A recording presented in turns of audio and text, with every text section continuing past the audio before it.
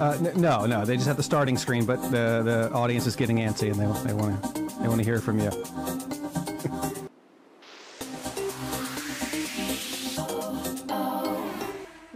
We're here. Everybody. I am sad about my small closet and the fact that Squeaks and I have to share a bathroom. He needs his own bathroom. Okay, that's the moral of this story. I want a room for him to have his toilet in because right now it's in my walk-in closet. Wait, I'm sorry. For the listeners that don't know, Christina has a cat named Squeaks. Oh, yeah. Right. I didn't realize that cats... I've never had a cat.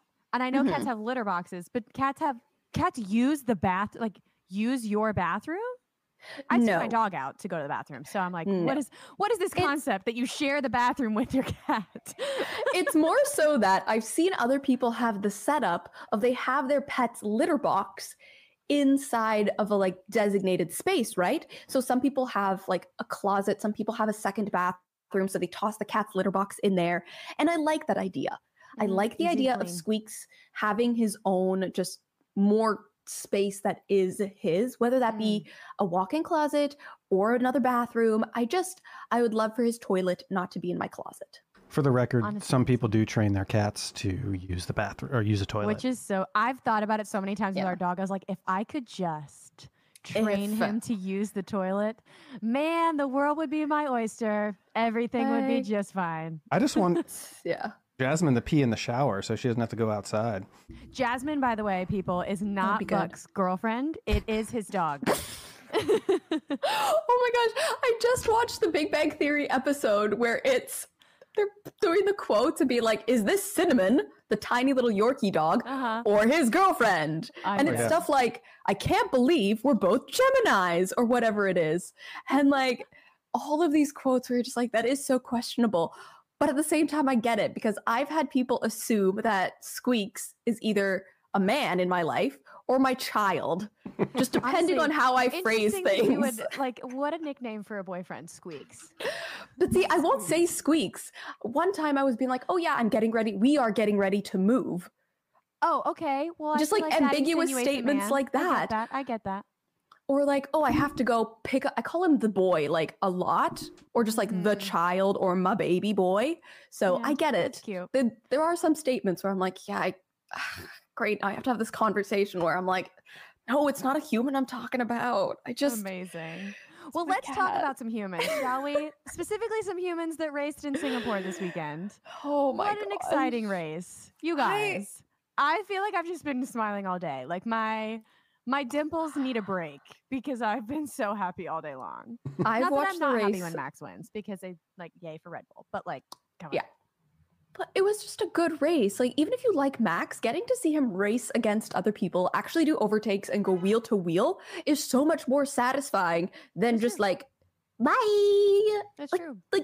Come on, given the choice, I want to see him fight people. Not literally fight, but car fight, Not that I would ever think that Max would physically fight anyone. He's literally the nicest, sweetest person in the world. But I've seen him and Checo go have slap fights with a tortilla, so amazing. He's got some good swings in him. He did get pretty aggro with George that one time in Baku. Oh, and with Esteban. Was that him? Yeah, George gave the whole. I don't know why I thought it was Esteban. What am I thinking? No, there are two incidents. There's the one with Esteban from back in the day when he was in the pink OG. And then there was also the Princess George incident from this year where it got a little spicy. Yes, well. But, It was more so words being shared at Princess George to this year. I felt like than fists. However, that's true. We all know that F1 drivers can have a history of being physical. My favorite is the one, and I don't remember who the drivers were, but I'll have to look it up after this, where they crashed and they both DNF'd on the side of the road, and one climbed out and started running towards the other one's car, and the other climbs out, and he thinks it's about to be this amicable, I'm sorry, man, and he's like, I'm gonna kill you, and he starts running. The things they can't do today. But okay, let's talk a little bit about Singapore. First, let's start with qualifying because Liam Lawson, oh my gosh, is the new king of qualifying. Even though he didn't put it on pole, he is the new king of qualifying. The scream I scrimped when he bumped. Max out of Q3. I think I probably woke up the ghosts in my neighbor's home. Like that's how Oh my loud I gosh. screamed. It was a lot to process. And also for added context, Q1 was happening for me at 6 a.m., I think. Oh, that's a good point. It was early for you. Normally at 6 a.m., the only thing I have the capacity to do is my morning stretches and half-assingly like throwing toys for the aforementioned cat that is getting a lot of attention today. But it was very, very like that Q1 was really intense, especially because it just kept going and going and going. No, wait, they got out in Q2. Sorry, I'm jumping back already. They did get out in Q2.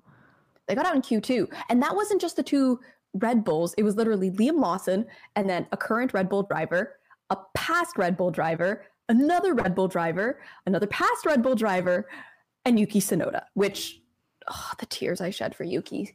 Like that was my big emotional takeaway. I was too busy being sad about Yuki to be happy for Liam in that moment. Like Yuki has been having such a bad time lately. And it makes me very, very sad because he's one of my favorites. I love watching him drive and his little, like, just joy on his face when he gets happy. But then, yeah, he didn't even get to he didn't set a time. Like, that's right. Like, that's he right. didn't get to set because he got impeded on his Q2. first lap. That's right. Mm-hmm. And he got called into the weighbridge. I'm sorry, but I think it's outrageous that they can be called to the weighbridge in anything other than like Q1. I get it. It's 18 minutes. You have a decent amount of time that even with traffic, even with like, you can manage that a lot better. But Q2 and Q3? No. Can you not? Like, do you mind? Do you mind? Well, and it took a while for Q2 to start because of Lance's crash. Yeah. So I was like, you couldn't have chosen that to be the weighbridge moment when we were all in suspension anyway. There are better times for things. I want to know the logic behind that of doing like weighbridging in the middle of an active session. I don't like it. I do have to say though, I did feel like the FIA marshals, officials, and so on and so forth that were there were speedy with their decisions this weekend. Yes. Speedier than the past. Yes, decisions were good, but it took them 3 minutes to get to get the Aston Martin safety car to Lance. That's true. Like 3 minutes. Yeah. Yeah, I'm glad he was okay. I'm glad he was conscious at the point of impact, because I think that was everyone's concern, was that like he wasn't conscious, but he did seem to be conscious. Yeah. At the point of impact. Well, he was able to get himself out of the car and everything. Yeah, it was relatively fine, as most of the crashes these days are. Thank you, safety features and big brain engineering. Yes. Oh, what else? As we learned in the Monza episode, safety is so important.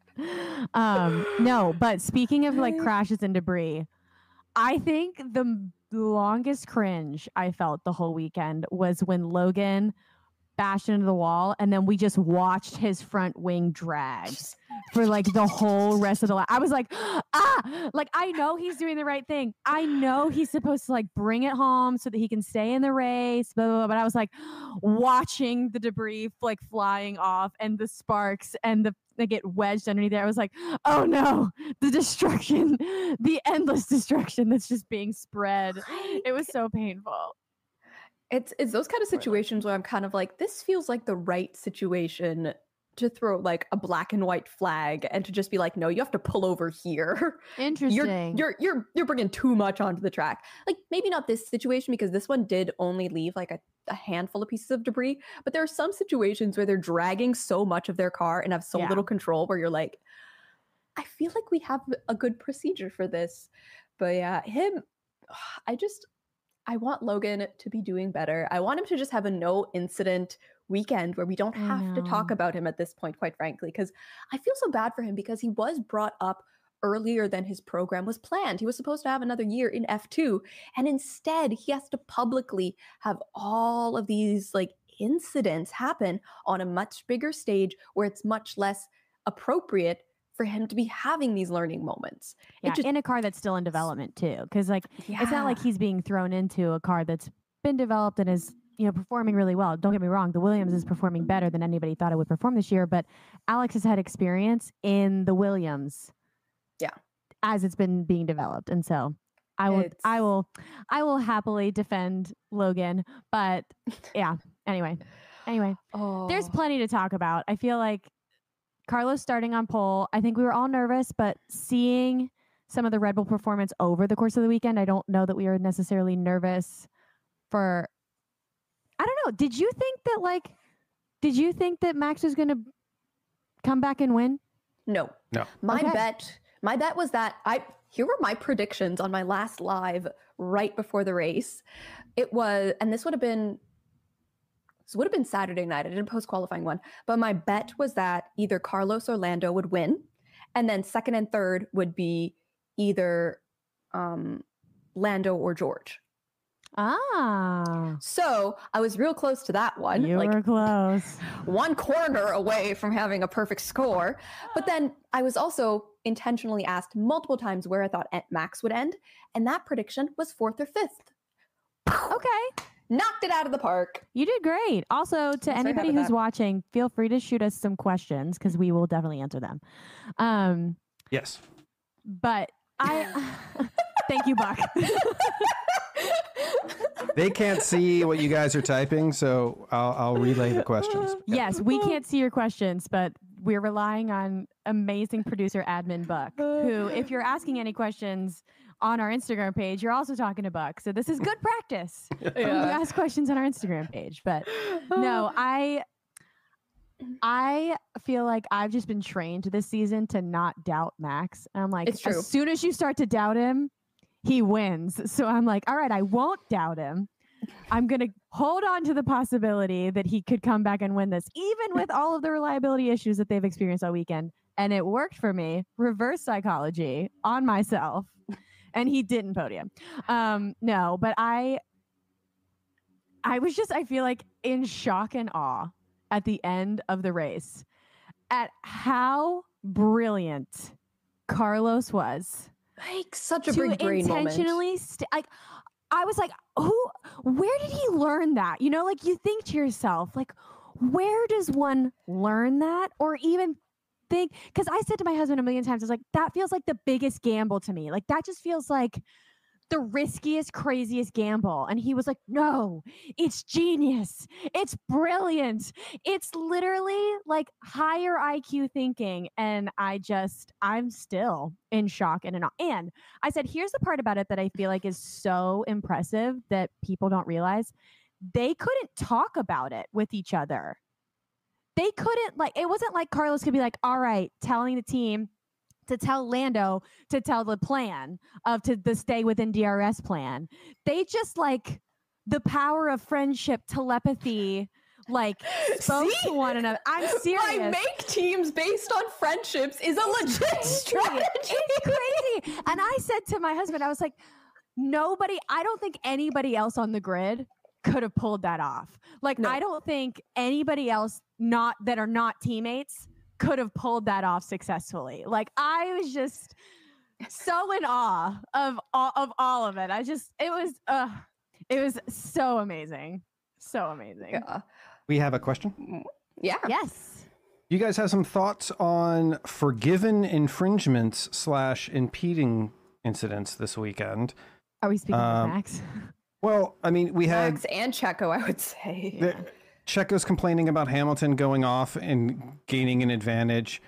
I have an opinion about his start and the fact that he had to give 2 spots back when I don't think he needed to give Lando a spot back in the beginning. Oh, no, I think he had to give Lando the spot back. 100%. 100%. Well, let's go. We'll go frame by frame, and we'll do a separate YouTube video on why doesn't make any sense. Anyway, but your guys' thoughts on the general, the forgiven infringements, impeding, and does it set a new standard for relaxed stance on such things by the stewards? It was bad.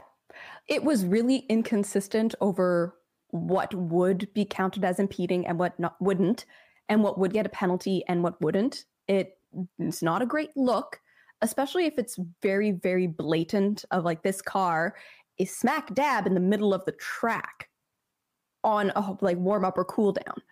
That is the one place you're never supposed to really have your car, it's always supposed to be off the racing line and like with enough buffer kind of a thing. There are very few circumstances where it's acceptable to do that. So on that front, it's like, yeah, no, they need to have a meeting. And important thing to remember is that there are different stewards each and every race weekend, which is like, it helps make sure that there isn't a consistent bias that's happening, but it also opens you up to inconsistencies if they're not all given the same clear guidelines. So it is a known problem that the FIA do need to address, I think. They need to have much better guidelines and examples of what they're going to count as impeding, what they're going to let fly. Like it just, and them hiding behind the whole excuse of it being lap 1, turn 1 flies for a lot of stuff. But there are some mistakes that just like, I'm sorry, even if it's lap 1, turn 1 and there's a lot of chaos, you should know better. You should be able to handle that kind of a situation. Like I'm specifically talking about Checo hitting Yuki in that instance. That was a straight up ridiculous. Yeah. Like, yeah, I think that sometimes, especially post-quali or post-race, when they've kind of stalled a decision for afterwards, I think they're kind of waiting to see how much that decision would impact the results. And which that is stupid. And I said, I have no proof of this. This is just a theory. But yeah, I think that they kind of see how much that decision would weigh in, and if it would drastically change things, then I think that they decide to like let bygones be bygones and let things fall where they may. I also think, again, another theory, but I think that based on the fact that a lot of the charges or whatever were dropped after qualifying because some of the impeding was done by a Red Bull to an AlphaTauri, and the AlphaTauri representatives never went to the defense hearing, which was a little bit convenient, I think, for Red Bull. When you have situations where you have sister teams like this, I think that sometimes they'll decide, oh, we're just going to deal with it ourselves and do what's going to be more advantageous to, let's say, the team that's still in the race. So yeah, I think that's one of the dirty truths. But again, it's a theory. I have no proof. But I do think that could be a reality. But good question. Good question. Because we didn't really hit on that, because it was one of those, well, I felt like when Yuki was impeded in Q1, I was like, that needs to be answered for. That's ridiculous. But then they were like, 19 of the drivers are being investigated for impeding. I was like, all right, this is a little ridiculous. And I know that it's a road course, like it's a street course, sorry. Yeah. And the layout of it does make it particular when it comes to impeding. Like as you go around those corners, you have to continuously be changing the positioning of your car, and that is a challenge. But Fernando Alonso suggesting that it should go to a 1-point shootout is a bit ridiculous to me. But having Q1 be split on certain tracks into 2 groups makes sense to me. Almost like, too much sense. Just give them that little bit of buffer space every once in a while, like especially at smaller, shorter tracks like Monaco, or what is it, Hungary, that's like the second shortest on the calendar. You have places like that where it just makes sense. Or street tracks where, again, you can have accidents happen really quickly and then cars could potentially drive into each other. Like a lot of this makes sense in my mind. It really does. It just makes so much sense. But that was a really good question. I think that a lot of times things just kind of get brushed aside by the events that are actually happening. Because the other thing was like Bottas DNF'd and we like never saw that happen. I was notice. Like, why didn't we see Bottas DNF? And at one point, I think that the Mercs were chasing the obviously Carlos and Carlando, they were chasing Carlando. And then the camera cuts to Max. And I'm like, why are we watching Max? He's not leading. The one time. We have a question from Instagram. Hey. I'm going to give this name a shot. Corporate? Yes. The CEO is a big fan. Oh. No. I'm going to pronounce this name, and I really apologize if I butcher it. Aofe? Aoife. You know Aoife? Aiofe? Yes. Is it? Aoife. Say it again. Aoife. Aoife Stone. Thank you so much. for reaching out. Your question is, what are your thoughts of Daniel coming back with Lawson doing such a great job so far? Do you think this could potentially change the seats for next year? Man, I don't think Red Bull know what they're doing with the seats. How the heck I don't think they have a clear picture. You want me to have a clear picture? Like, I feel like that team is giving me whiplash, okay? All I want is to know that Yuki is okay and safe and that he has a seat. Like I'm never going to worry about Daniel. Okay, Daniel is one of Christian's favorite children. Red Bull will take care of Daniel. I'm not worried about him long term. But like, Yuki, they kind of forget about Yuki, I think, because he really is there because of the Honda partnership. And with the Honda partnership coming to a tail end, I feel like they're just kind of like, right, we have Yuki and we kind of have to. So yeah, like from what I've heard, they're planning on announcing Yuki at Japan because it's his home race. Mm-hmm. That makes sense. They're planning on announcing Daniel for 2024 afterward once he's back in the car. Mm-hmm. So okay, cool. I think that they're also potentially just evaluating Checo still because, I'm sorry, we've heard one too many comments of them being like, we'll see. And even Checo has changed his tune a little bit to being like, I'm evaluating options for after this contract is done. Which is like, okay, those are fair things to say, but we had a real big switch up from the summer break where they were like, oh yeah, we're happy with Checo, to now being like, yeah, we're evaluating things. And you're like, okay. And Red Bull do have that history of seat swapping mid-season or when their drivers even have contracts. Like, it is a known thing they do. It's their style. It is what it is. Anything's possible. I have no clear answer here. I'm so tired of them. I need them to just make a decision. I'm done. Please. No one tells us anything. Aoife, I hope I said your name right, by the way. You did. I know. Okay, good. Because I know it's one of those old Irish or Scottish names, and I'm going Irish. Yes, and I know it's one of those ones that's not really spelled how Americans say it, but I'm so proud of myself for knowing that one. But okay, yes, I think that nobody tells us anything from these teams, so we can't speak with authority. However, based on Liam Lawson's post-race interview, I think he's really hungry to have a seat, and I think he knows he does not have the history to win the popularity contest because he hasn't been around long enough, and no one's going to beat Daniel in a popularity contest, and Yuki's been there for a hot minute. So I think that because like afterwards, I feel like on the interview afterwards, they were trying to be so sweet and nice and congratulatory of him. And he was like, I've got to work on my starts. I got to work on getting better at this. And I was like, you know what? Respect. Respect for you trying to prove to them that you really, really want to be there. And like, you're going to continue working to be there. So I think Liam Lawson deserves to be there. Mm-hmm. It is a harsh reality that for someone new to come in, someone has to leave. And I don't want to see Daniel leave. I don't want to see Yuki leave. I don't want to see Checo leave. Obviously, we're not going to be seeing Max leave.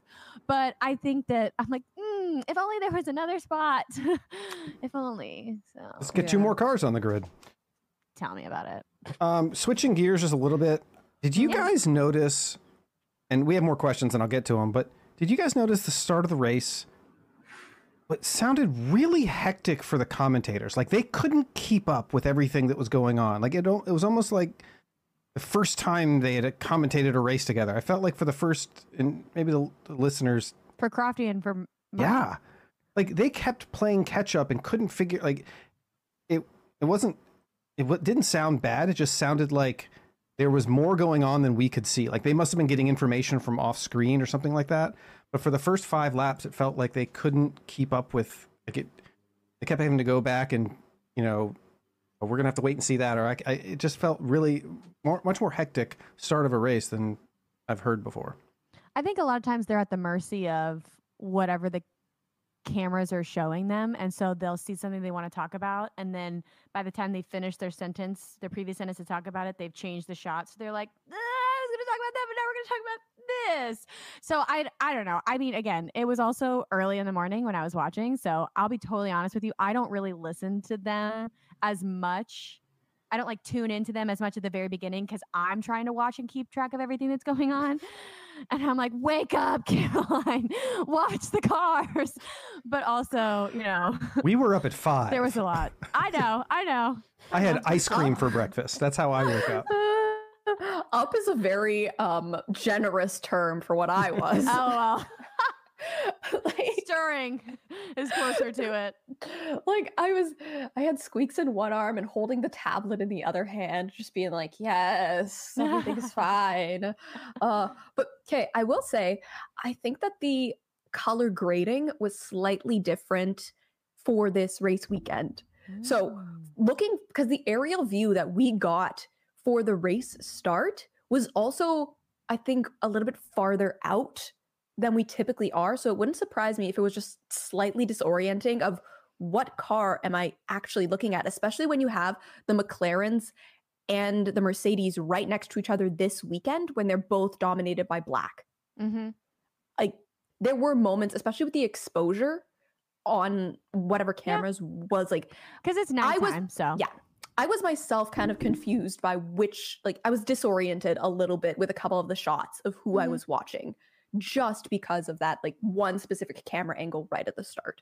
Yeah, there were times where the Alpines kind of looked like Red Bulls from above, and I was like, wait.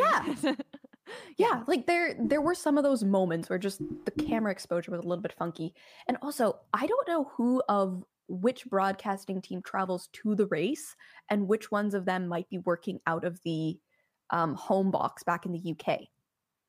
So that also just messes with your internal clock and makes things funky. Like even if they are live in Singapore, this is a race where they try to stay on their local time zones, but still it's a funky existence to do that. Yeah, and it's hard. I mean, I know that Singapore is like notoriously the hardest one for them to kind of transition into. Australia is also a hard one, but like they usually have a break around it, but they like kind of didn't really have much of a break this time. But I actually felt like some of the tomfoolery started to happen when later in the race, when the Mercs were like, when they pitted to start catching up, because that was when I felt like Crofty and Martin were like, put your money on Mercedes. Mercedes is going to win this race, blah, blah, blah. And I was like, oh, they are confident. They are very confident on what I would have called a gamble.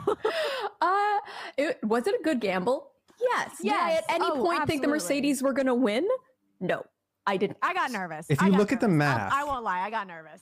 I think if you were to use Multiviewer, and I don't know if any of our viewers use Multiviewer, but you should, the data that he puts into that allows you to see exactly what they probably saw, which is mathematically, if they do this per lap and get there in time, they'll catch him. They'll get him. And Lando was also dropping back at the time and falling out of DRS, so he would have been easy pickings. Hence the brilliant. And by the way, Carlando's nice, but the gravel trap is officially coined for Claren. Oh yeah, for Ferrari. So this is the new team. Yeah, I saw you do that. Oh yes, it is. I hate that so much, Buck. Christina. I'm sorry. You can hate it all you want, but it's super popular. It's real. It's real. It's team for Claren. For Claren. Well, I will say I was nervous. I saw them gaining 1.5 seconds, 2 seconds a lap. And I was like, we have 15 laps left. They are definitely going to catch them. But I think overtaking Charles obviously takes more time in a lap than if they were just rolling out in clean air.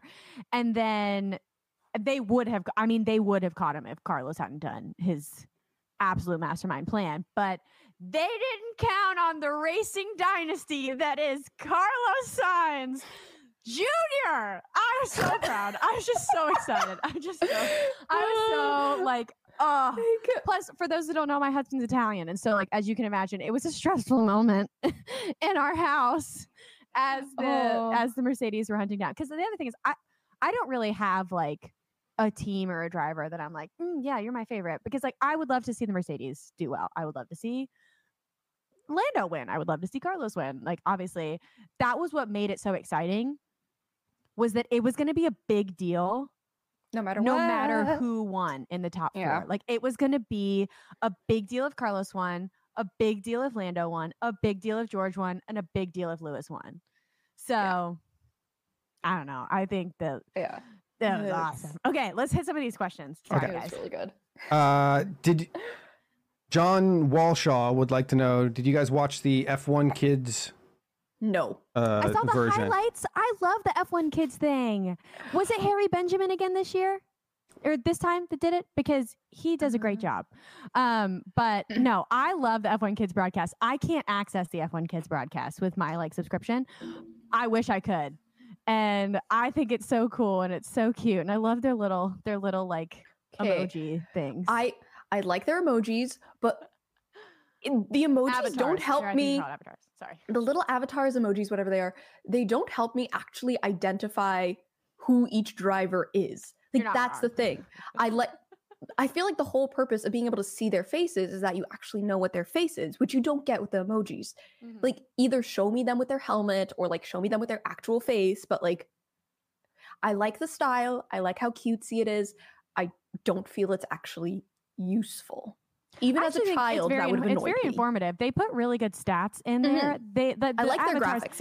Yeah, the avatars are hard to like keep track of, but they have the names there and like their little race suits on, so like you can kind of tell. But I actually feel like they do a good job of making the information digestible. I actually hot take, new fans should watch the F1 Kids broadcast for the first few races to kind of get their feet under them, because it feels sometimes like drinking from a fire hydrant when you're watching and there's these, you know, amazing veteran professional announcers and racers that are doing the announcing.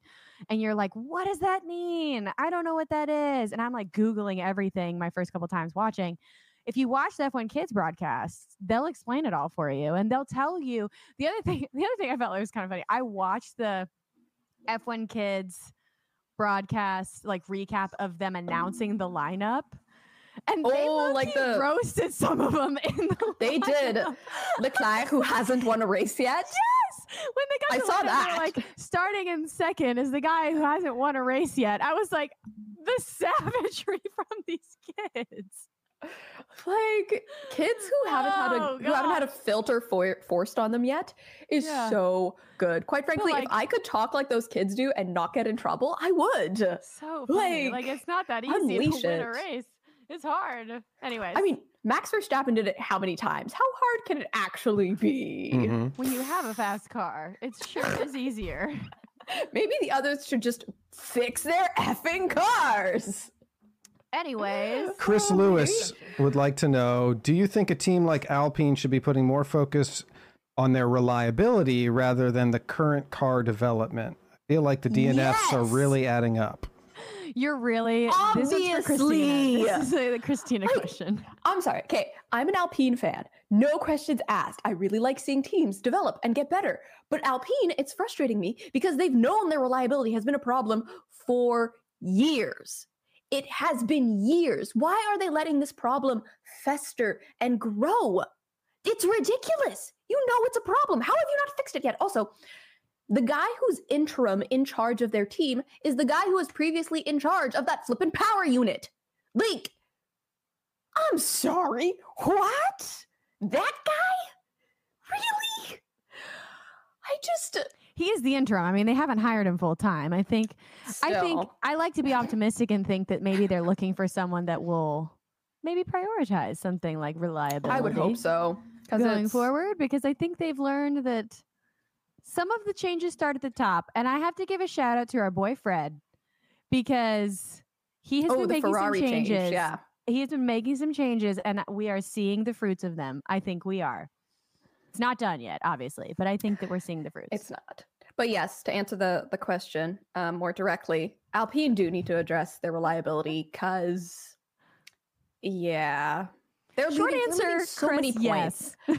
So many points are being left on the table. Like I actually had the urge to do this earlier, but I'm gonna actually do it now. I want to go do the math of like what percentage of available points have they gotten, like of those races where they don't DNF, where it's not their driver's fault. Like I want to go through and look at some like stats on Alpine, because it just they had 2 double DNFs that weren't their fault. It's true. Like, or at least weren't their driver's fault. And then the Alpine makes me sad. They could be doing so much better. But she still loves them, people. Don't worry, she's loyal. Do you have any other questions? Kira W is asking, do you think Ferrari didn't pit Leclerc for mediums because without pitting, he could hold up the Mercedes better for Carlos? I don't know if they had a set of mediums he could use.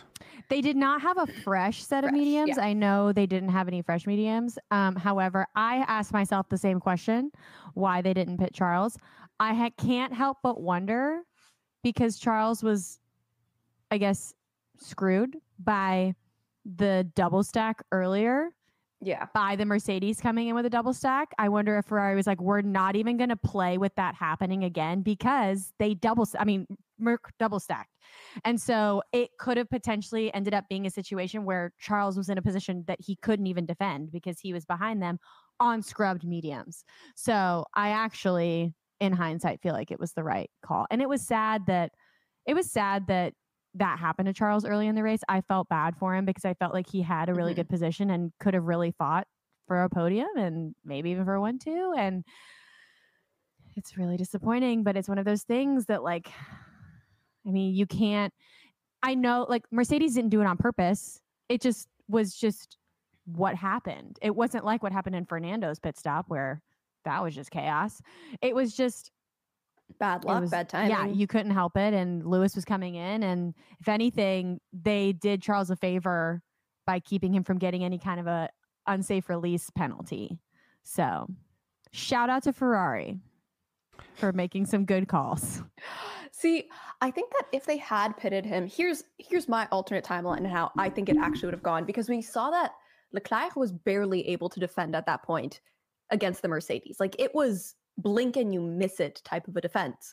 In my mind, if they had pitted him, they put him on the mediums, he can at least distract Lewis or George from behind, depending on where he comes out amongst them. I'd have to go back and look at the specific timing of all of this because it is blurry.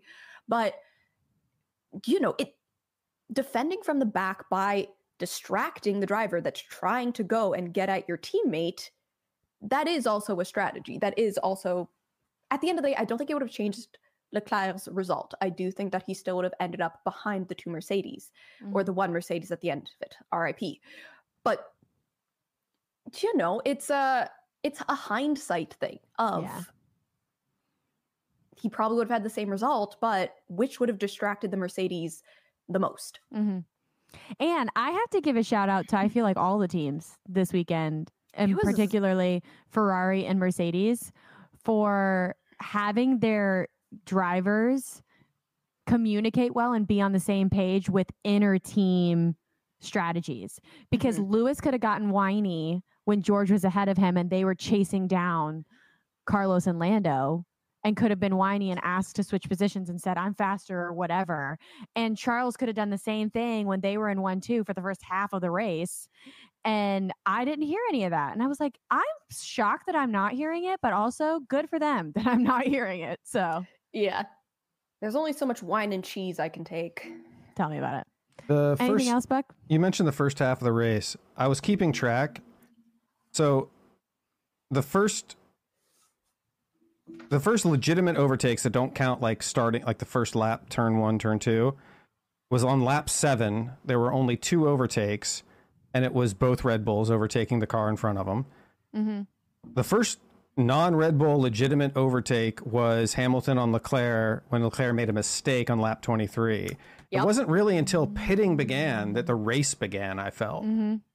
And everyone was saving their tires for, like, a pit stop. That was literally, everyone was doing the exact same thing and just being like, it'll happen. We don't know who's going to make it happen. I bet you they all have bets in their own minds, or like officially, of who they think is going to bring out that safety car. Quite frankly, if I was a driver, I would do that.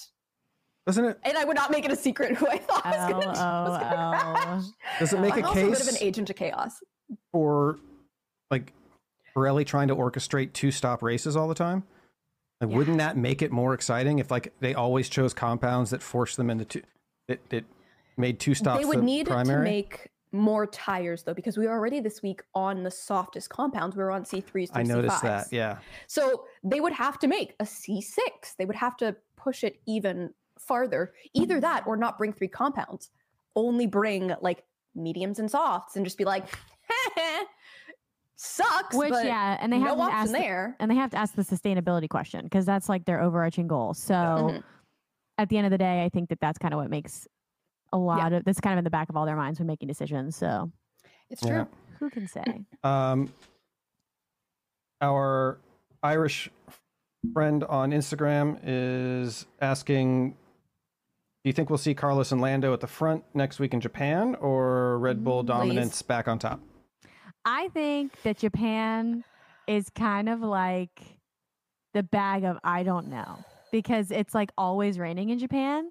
So it's going to be a question of who's going to handle it well and who's prepared for it. Because let's be real, the Red Bull was just not equipped for this track, but I do think that they're well equipped for Suzuka. So I do think we'll see some Red Bull strength return this weekend. But I definitely think that this was a really big confidence boost for McLaren and for Ferrari and even for Mercedes. And I mean, huge shout out to McLaren for their development this season. Talk about most improved. Oh my word. And also the person I feel like that everyone's overlooking that got completely shanked in Q1 was Oscar. Didn't he also get slightly shanked on TV by Brundle? Yes. Yeah. Okay. I was my eyes were closed for that. And to the point where I was like fading in and out of sleep. And I was like, did that happen in my dream or did that just happen in real life? He was in the middle. Did I fall asleep in the middle of his interview with Oscar and now he's talking to Esteban? I feel like he was talking, but what woke me up was Esteban, which I was like, not that we're hearkening back to last year when he was trying to talk to Esteban. No, for real though. He was in the middle of talking to Oscar, and Oscar the clapback king over here tweets after at Martin Brundle F1, shall we finish our interview next week at the next race? So cheeky. I love him so much. So good. So good. So yes, we saw it happen. No, but I felt like Lance's crash in Q1, while it was super disappointing for Yuki, it was also super disappointing for Oscar because Oscar was like just around the there, corner, like almost done with his lap, and then he didn't get to finish it because of Lance. So anyway, well, I have and then as well, but I won't share. Everything else was happening. So much was happening that no one got to see really any Oscar action anyway. So it's just like, oh, he started P17 and finished P7? Like come on. What?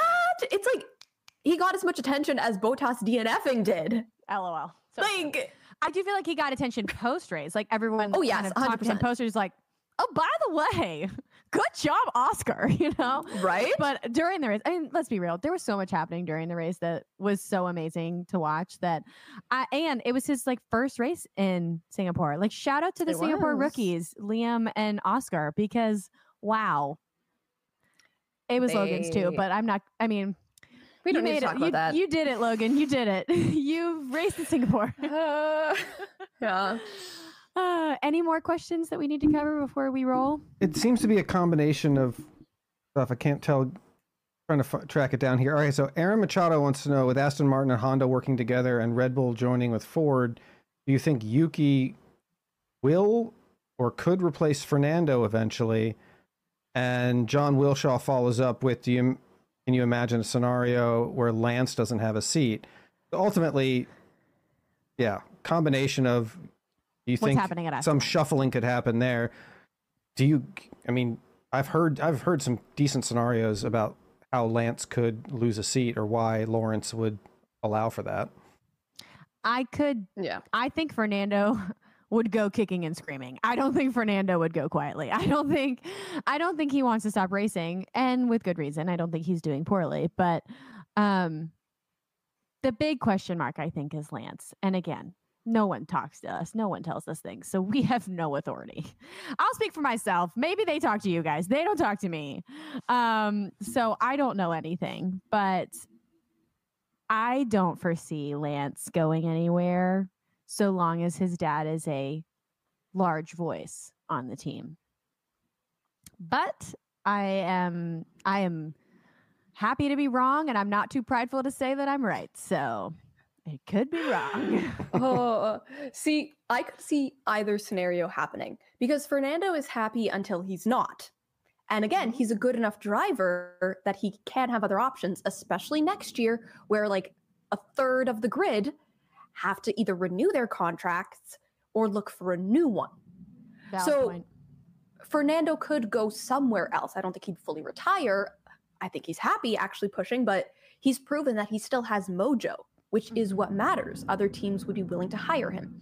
And with Lance, quite frankly, I do think that even a father's undying love and support has its limits. I do think that's a reality. I have to it would be a conversation. And I think one day we will see Lance deciding of his own volition to go and do something else or race in another series. Like that is how it will be framed. I doubt it would ever be framed as like, we are firing Lance, because I do think his father would, cushion the blow like that. But, I would also hardcore respect Lance a lot for pulling like a Colton Herta and being like, I'm going to go and be slightly independent from my family. Like, we are both interested in racing. We are both the active parts of this industry, but we are not like codependent on each other. And I would respect the heck out of him for that. Also, wait, where did that thought go? No, it's gone. Never mind. All right, so we have to wrap up, but before we go, questions, everybody. Seriously, yes. Great questions. Thank you so much, everybody who tuned in and had questions and joined us for the day. Before we go, predictions for who is starting on pole in Japan. Max Verstappen. Da, da, da, da. Max Verstappen. Hey, we don't have rights to that song. Don't hum that. I sang it. It doesn't count. Okay, your top make three. It funny. It's a cover. Your top three. Like in qualifying. At the end of Q3. Yeah. To start the race. P1, Max 2, and 3 in Verstappen. qualifying. I think Max, Checo, Lando. I'm going to go Max, Carlos. Ooh. And I'm going to say Leclerc. The Ferraris are good at qualifying. I don't think they've Especially won, Charles. but Charles they're can fine pull at a lap qualifying. out, man. Charles can just pull a lap out of nowhere. That's a They really good point. can. Yeah. All right. Well, I'm going to hold you guys to that. And, Yikes. We'll check in next week after Japan and review that. But thanks again, everybody who showed up. We're now going to go record our podcast. Woohoo! Wait, Thanks, guys. I will say there's no rain forecasted currently for Saturday or Sunday. Oh, what will Japan be without the rain? Whatever will we do? Well, We'll see. See you next week. Same bat time, same bat channel. Yeah, we will. Bye, you, everybody. guys.